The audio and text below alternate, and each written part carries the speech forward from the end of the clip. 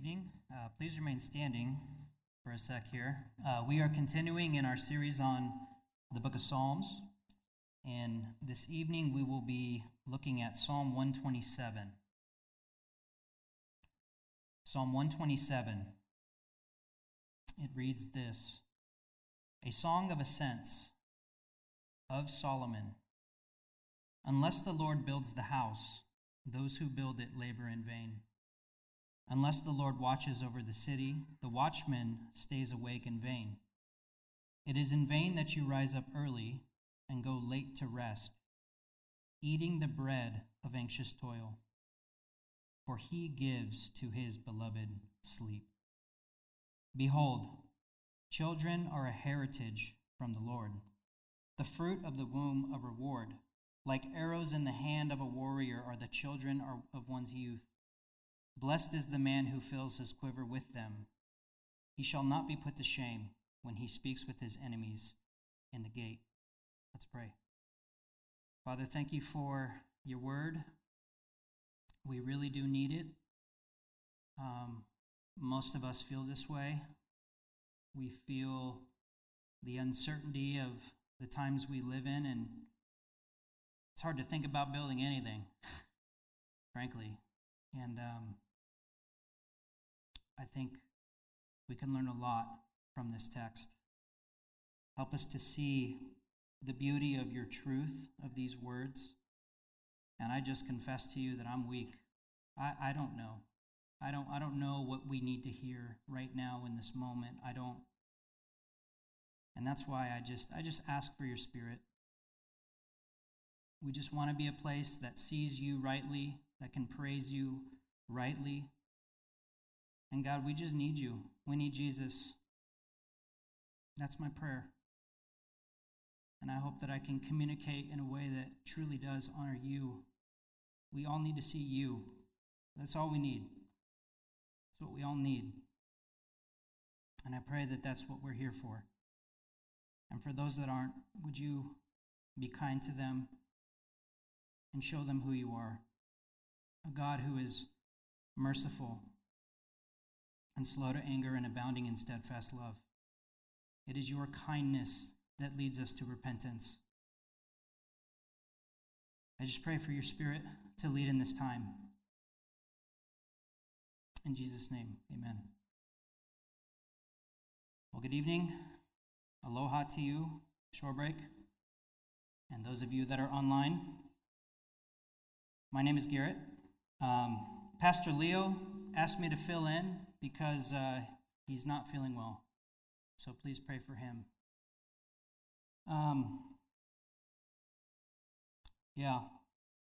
Where to start? I mean, it just is. The times we're living in, I don't think any of us really knows how to comprehend this. And I look at this text and I see the building, I see the watching, and you see the vanity in it all. And like I said in my prayer, it's just hard to think about building anything. And so for us, I just want to pose two questions as we look at this text. The first one is, what kind of house are you building? Okay, and this is from the perspective of the first two verses. Right? There is a right and a wrong way to build a house. And the second question is, what kind of house is the Lord building?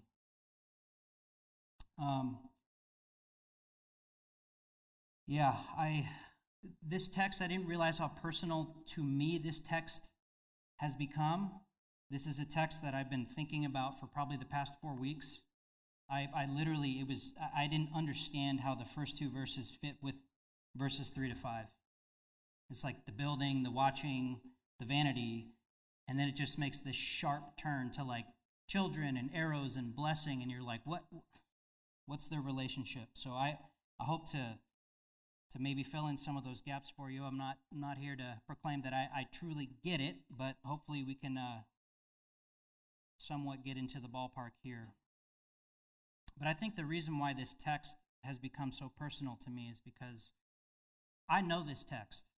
I know what it feels like to eat the bread of anxious toil. I know what it's like to be restless.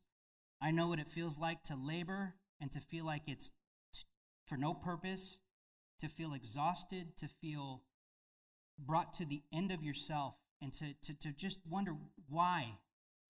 Like, why, Lord? Well, I've been trying as hard as I can. Haven't I been faithful? Haven't I done the things that you called me to? And it's just to no avail. Feels like everything just falls apart right in front of you. The summer before we moved out here, this text was real to me. This was very real. It's probably the hardest, I think, summer I've ever gone through. I was in seminary. I was working 4 jobs because I didn't want to go into debt. My best friend dies. And then I find out that I take this job, and I was going to be, for a month straight, 14 to 16 hours a day trying to sell fireworks. And that whole thing imploded. And as I took that job, I was watching my friend die, because he was an alcoholic, and his whole body shut down. He was in a medically induced coma. Nothing I could do for him. And for some strange reason, he still recognized my voice. I would talk to him, and he would reach out for me, and I just talked with it, but he wasn't there, but he was there. I come back home. We have about 3 weeks to sell everything in our house and to move back to Iowa. And a week after that, I fly back out to California to go bury my friend. And then we come back and we move. And the next day, literally, I had 1 day of rest. And then it was 30 days of fireworks, trying to sell fireworks. And at the very end of it, I had $700. I didn't even break even. We were literally negative. It was the worst investment. It was the worst investment. And I know what it's like to feel like you're building, and it doesn't matter what you do, you can never get ahead. You can never get ahead. And I remember I had to drop classes. I was still in seminary, trying to finish, right? I wanted to finish at this time. I worked as hard as I could. I had to drop these classes, which means the timetable from finishing school gets pushed out. I don't have the money at this point to pay for it. The Lord graciously switched my major so that I could finish it. But it was just, everything was falling apart, right? And the whole point of trying to sell these fireworks was to have money to move here, because we felt like God has called us here. And then fast forward to the winter, and I get the call that Travis is asked to step out, and it's like, what do you do? What do you do? Then I remember I was telling Hannah, I was like literally, is my whole life just like one big lie? Like, what have I been doing? This is what we've been building for, and at that point, it had been like literally 8 years of praying about doing ministry in Hawaii, and it felt like, Lord, I don't know what to do anymore. And I was brought to the end of myself. And then the next day, we get an anonymous check for $10,000, and in the memo it said Hawaii. And we felt like, okay, all right, Lord, we'll go. We will go. Now, I hope that you know what that feels like. Not because it's enjoyable, not because I would wish that upon anybody, but there is a posture that we can carry that begins with this kind of question, where you become the vantage point, right? What kind of house are you building? You are at the center. See, the reality is, I thought I was doing the will of God, but it came at an expense. It's like at that point when it was just about me trying to finish and me trying to get my plans in order and walk through all the steps, at some point along the line, I missed God. I did. I thought I was doing everything right. And like literally, in my own pride, I remember going to the Lord and saying, why? I was like the older brother. Haven't I been faithful? The problem is that I was trying to build my own house. This is what Solomon is showing us, is there is a way. It's not wrong to build a house, by the way. Nothing wrong with having a house. There's nothing wrong with watching over the city. But look at the text. It's done in vanity. Verse 2, it is in vain that you rise up early and go late to rest. You are overworking. You are eating the bread of anxious toil. You are overwhelmed, and it's causing you anxiety. You're losing sleep. There's a restlessness. And by the way, that's not the fruit of the Spirit. Just so you know. That's not what Jesus invites us to. His yoke is easy and his burden is light. So you have this picture of a man, a builder, and a watchman who are not trusting in God. That's why they're working so hard. They're working as though God isn't sovereign. And what you find out is in verses 3, 4, and 5, they're actually neglecting the things that are of most importance. Why build a house? Well, it's because the Lord wants to bless you with children. That's what the house is for. There's a way to watch over the city that says, God, I don't think you're watching. I don't think you're protecting. And you stay awake in vain. Again, you forget. You forget that God is the one that is building. You forget that God is the one who's watching. And that's where you're exerting your energy. You're living as though God is not in control. And oftentimes this is what we do. When God is not in control, we are fighting for control. And if things are out of control, we're fighting for control. If this area is out of control, well, I'm going to have control here. And it's the same problem. And when you trust that God is in control, look at what he says at the end of verse 2. It says he gives his beloved sleep. At some point, you got to take a nap. Right? You will not be in a position to actually tend to the things that are of utmost importance. Have you ever worked so hard? You come home, and there's your wife, there's your kids. You're like, all right, game time. You sit on the couch and you fall asleep. I've been there. Some of that is just beyond my control. Sometimes I'm just like literally physically exhausted. But what's driving that? Isn't that the whole reason why I go to work? Is to like support my family and be with them and love them and care for them? It's a miserable life. It's a miserable life to live this way. And this is what Solomon is reminding us of. You know, have you ever set your mind to something and you wanted this thing so bad you were willing to do anything for it? Anything. Like literally just watch this. I'm a little late to the game, but it's brilliant. It's great. The Last Dance. It's phenomenal. I mean, we look at what the Bulls did, the 2 3-peats. I mean, it's incredible. But this is what's so great about The Last Dance is it all came at a cost. And it begs you, the viewer, like, was it worth it? Was that worth it? Was it really worth? Is that the house that you wanted to build? Is that the city that you wanted to look over?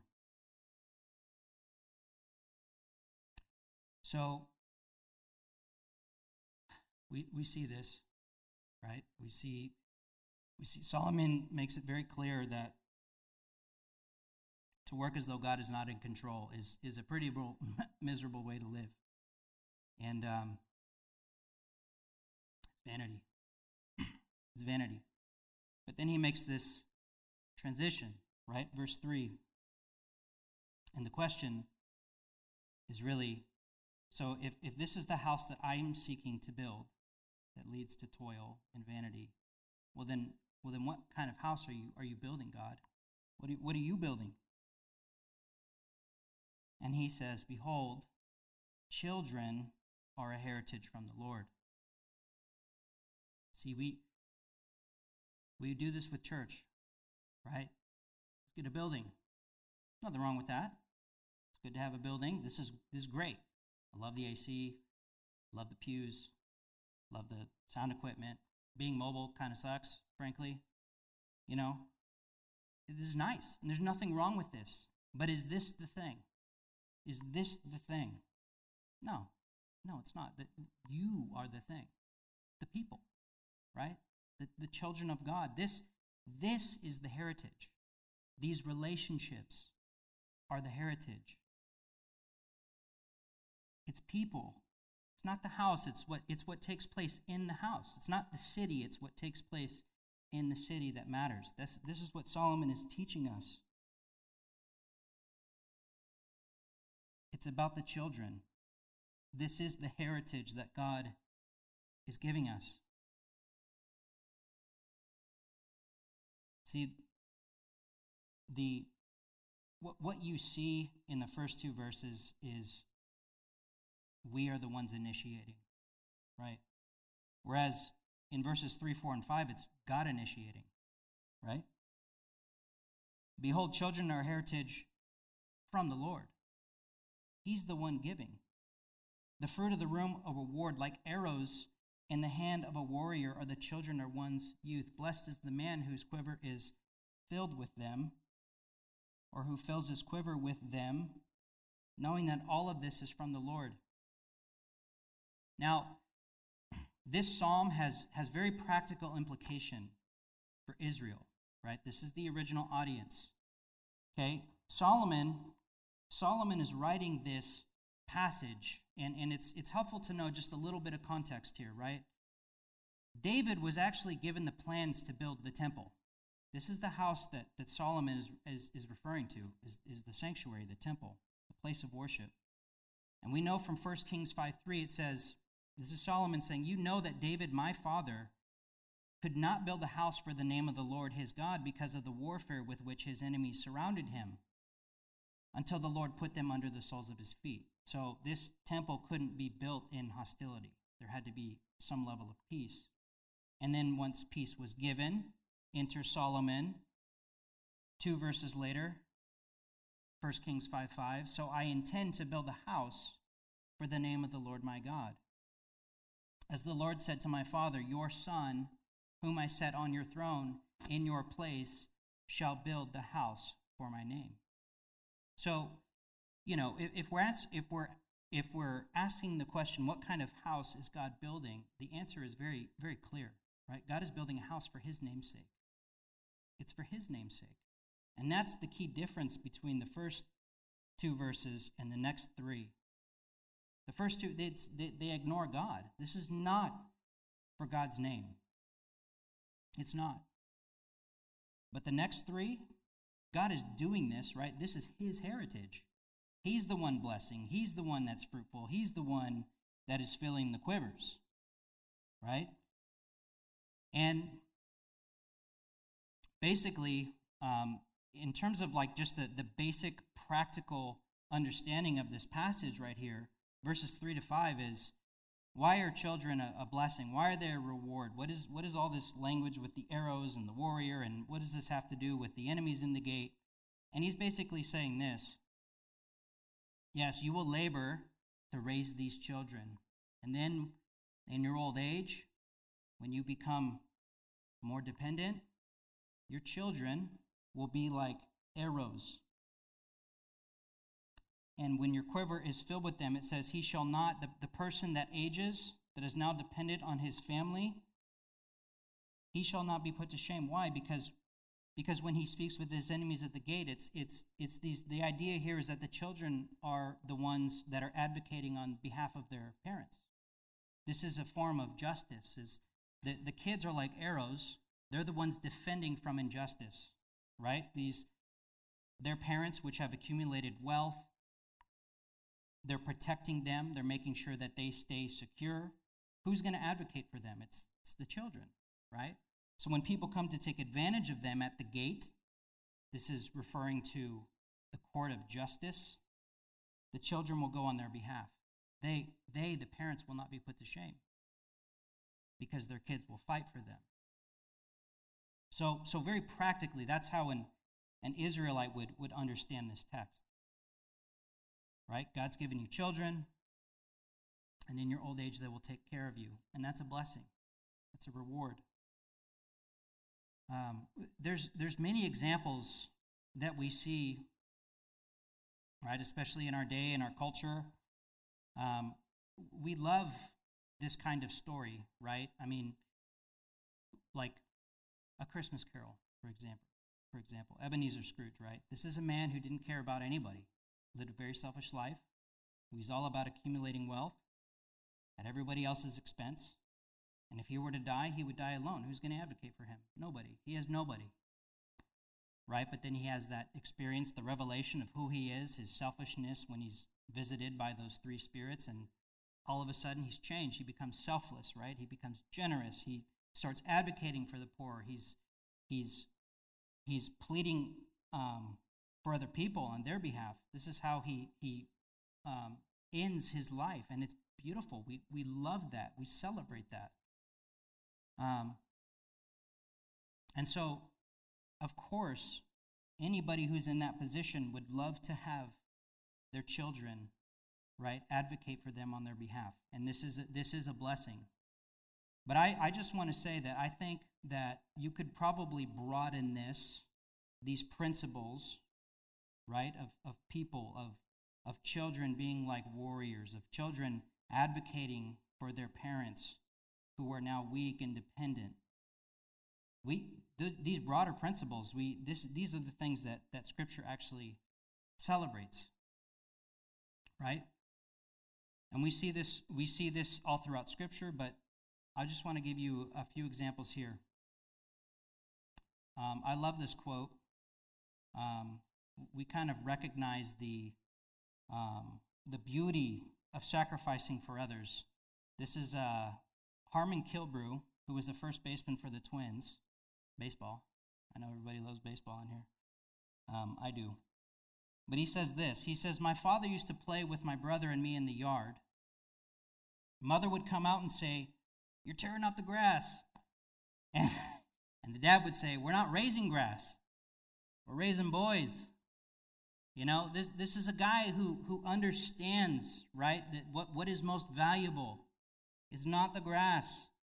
It's the kids playing on the grass, right? We get this.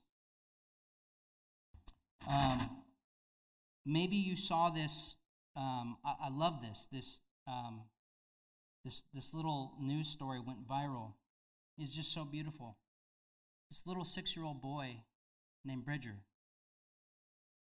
It was a story about him who saw his little sister, who was probably like 4. She was about to get attacked by a dog, and he got right in front of her, and he suffered a mauling, and he ended up getting 70 stitches on his cheek and above his eye. And they asked him, they said, "Why did you do it?" And he said, "If someone had to die, I thought it should be me." That's a 6-year-old. That's a 6-year-old. If someone had to die, I thought it should be me. So, what kind of house is God building? Go back to The Last Dance. You think about Michael Jordan's stat line, and you think about Bridger's 70 stitches on the side of his face. And you were like the parent, right? Who's like a warrior, and you had to shoot an arrow.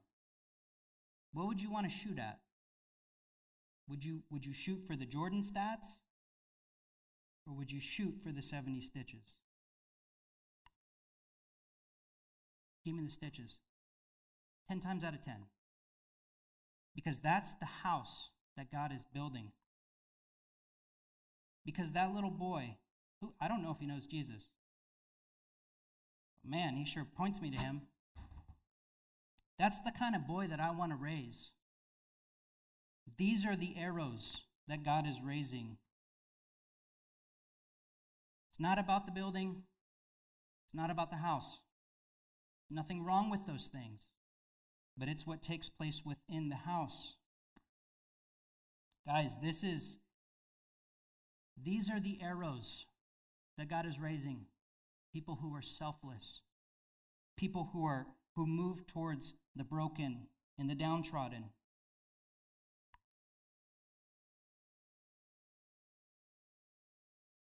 That's the house that God is building. And so I think, one, all of us who believe in Jesus, we're all his children.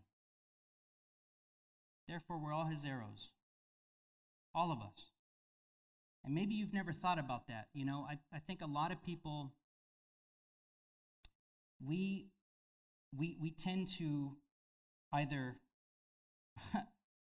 overdo spiritual warfare or neglect it completely. And somewhere in between is the truth, right? But this is language of war. God's people are on the offense here. And I think you think about your children, right?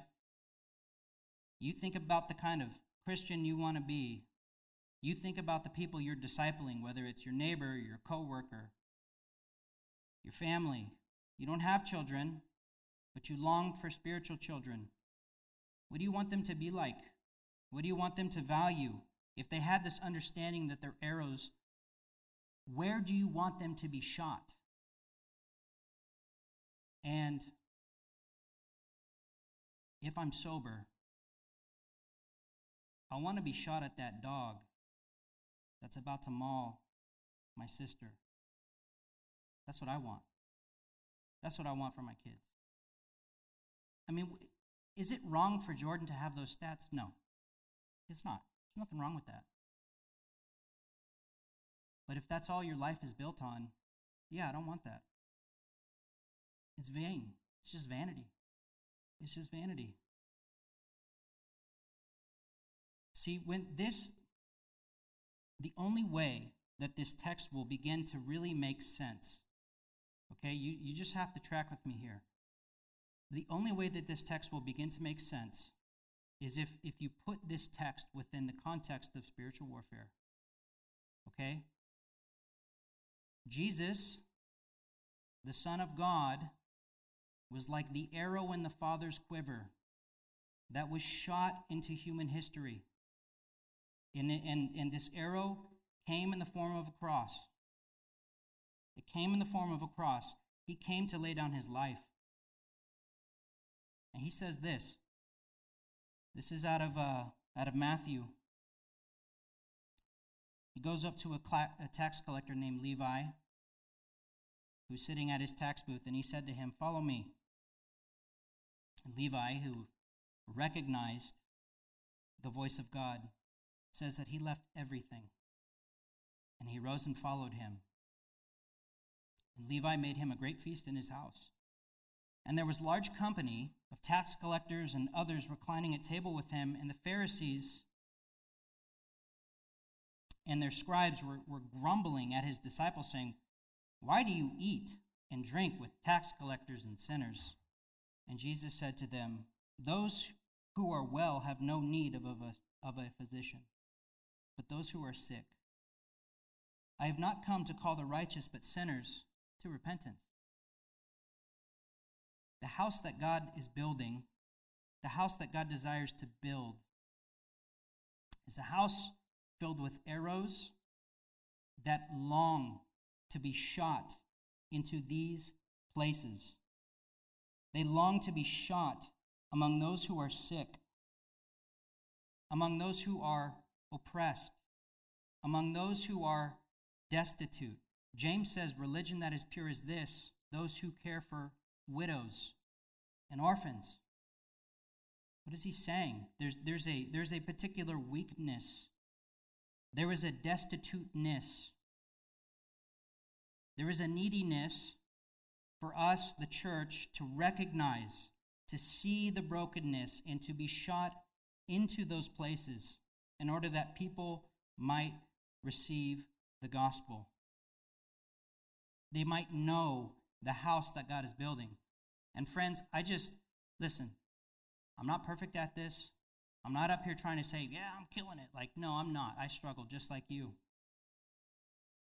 I just had a conversation with somebody recently, And I said, when was the last time you shared the gospel with somebody that you felt uncomfortable with? And he's like, it's been a while. I said, yeah, it's been a while for me too. And he asked me, he said, well, how do you do that?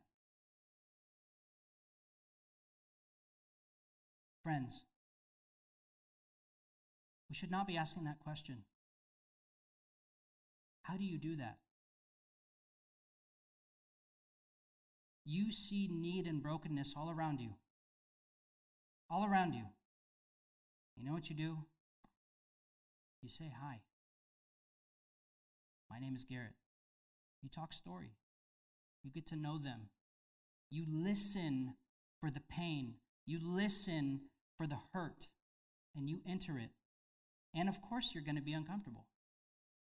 You think Jesus was comfortable when he came? No. But he was shot. Psalm 118, verse 22 says that the stone that the builders rejected has become the cornerstone. And Jesus, in multiple places, but in particular in the book of Matthew, chapter 21, verse 42, he says, have you never read the scriptures? The stone, he's quoting this verse, the stone that the builders rejected has become the cornerstone. This was the Lord's doing, and it is marvelous in our eyes. That's what the Lord's doing. That's what he's doing.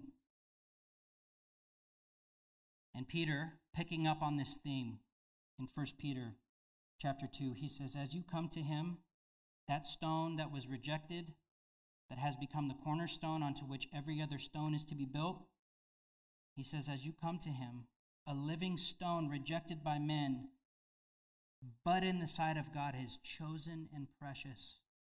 It's chosen and precious. And you yourselves, like living stones, are being built up as a spiritual house to be a holy priesthood, to offer spiritual sacrifices acceptable to God through Jesus Christ. We know that, and just like the person that I talked to, you don't want that. Why would you want to be rejected? Why would you want to be forsaken? Why would you want to be built upon the stone that was rejected? That in the eyes of men is ugly and vanity and pointless and worthless, but in the sight of God is precious. It's because we see Jesus shot into human history in the form of a cross. In all the experiences from verses 1 and 2, all of it, the anxiety, restlessness, the doubt, the lack of trust, the anxiety, all of it, we know that's why he went to the cross. He took that for me. He knows that unless he comes, unless he builds, unless he blesses, that's how I'm going to live. That's how I will live. Outside of God, that's I will continue to eat the bread of anxious toil. And he says, no, come to me. I'm the true and living bread. Eat of me. Take of my yoke. It's easy, and my burden is light. And yes, pick up your cross and follow me, but that's the path of joy. That is the path of joy. Jesus became like that little boy that stood in the gap, that protected his little sister, that got the stitches. This is what Jesus did for us. And we hear that, and we know that is beauty. That is beauty. That is love. And there's a part of us that longs to be like that. But then we're also like, man, I don't know if I could do that. I don't know if I could do that. I don't know if I could live with a face that will look like that for the rest of my life.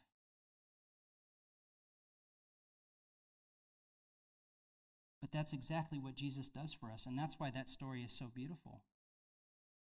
It's so beautiful because it testifies to the true story, right? That Jesus was the arrow, that he was the one shot from the Father's quiver into the heart of our enemies. He shot at the enemies, right? Jesus is the one who stands at the gate pleading for our cause. He pleads for us, and he bleeds for us. He is the one that has overcome our greatest enemies, namely sin, but Satan and death. And that when we recognize that, we already know that the victory has been secured. It's a sealed deal. It's done. It is finished. And therefore, we know, just like people use this illustration all the time, before social media and current technology, news took a long time to spread, right? If war ended, it may be years before all the battles, all the armies that are spread out across the region would hear that their warfare has ended. This is what's happening in human history. Jesus Christ, he has sealed the victory, and this good news is spreading across the whole world. And until it reaches all nations, all tongues, all peoples, that's when this thing is going to wrap up. And so until then, yes, we are like arrows that God is raising up, that he is shooting into the brokenness, among the lost people, among the destitute, among the despised, among the hungry. And friends, let me just tell you, you know that when God shoots you into those places and it yields fruit for his kingdom, you know that that joy is inexpressible and filled with glory. It's loss, but it's actually gain. It's all gain. Yeah, sure, we lose, but we gain. And the gain is so much more than the actual loss.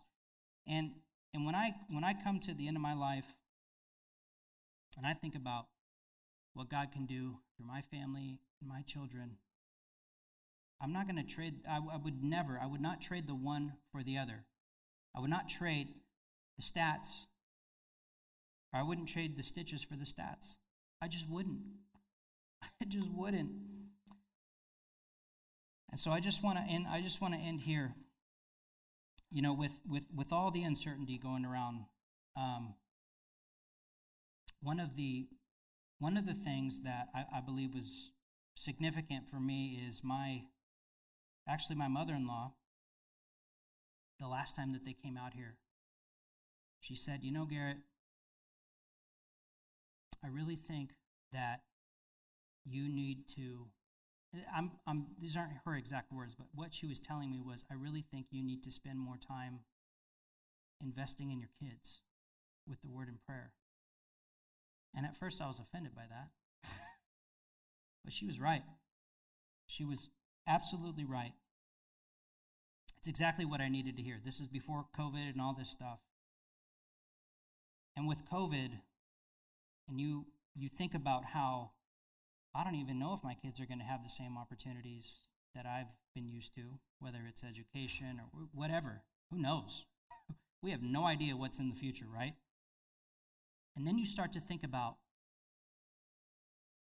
okay, what do I want my kids to be like? What do I want to be like? What sort of values do I want to instill in them regardless of how things unfold? What do I want for them? And what God did is he granted me, I think, a good, healthy repentance. And my excuse, by the way, was, well, Hannah does it. She's the one that reads with them and really prays with them. And sometimes I'll get in there and I'll pray. But that was just an excuse. It was an excuse. And what I've seen is when we're going through the book of Acts right now as a family, and when we sit down and we open the text together and we read through it, and they ask questions and we engage. I mean, literally, it's amazing. It's literally amazing. I'm literally watching God take these little arrows and straighten them and sharpen them and get them ready to be shot. And the fruit is literally incredible. And I'm not doing it. It's not anything that I'm doing. It's literally the Spirit doing this thing. And having experienced just a renewed, a refreshing, actual experience with God doing this in real time, I wouldn't trade that for anything. And in fact, I'm thankful for the situation that we're in, because it really does strip everything away. And I hope for you, as it's done for me, it's helped me to recognize what is most valuable. What is most valuable? And I think this is good for us as a church, right? We've been stripped in a lot of ways. And as we think about, okay, Lord, what kind of house do you want to build here? My prayer is that this house would be built for the name of the Lord, and that we too would be like these arrows shot at the enemy, where we will not be put to shame. Let's pray. Father, I thank you. You build, you watch, you protect, you equip, and you shoot. This is the house that you're building. I pray that all of us, you would literally make our hearts come to a place where we could say, shoot me. Shoot me. Just as Jesus looked out over Jerusalem with compassion, and he wept for that city because he knew what was coming. Moved by the brokenness. Father, we see brokenness all around us. And I pray that each of us that are your children, that love you, I pray that the cry of our hearts would be, shoot me.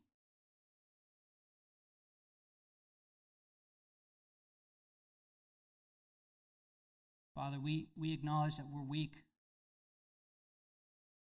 We are weak. And there's a lot of times we don't want to be shot. We don't. But I pray that your Spirit would lead us and guide us and show us that, Jesus, you were shot for us. You were shot for us. And you overcame our greatest enemies. And I pray that as we follow you, that we could walk in imitation of that. That we would know that we could trust you, that you were sovereign. You came as a physician to heal. And I pray that we would see that and respond to that. Give us your Spirit and lead us in that. In Jesus' name, amen.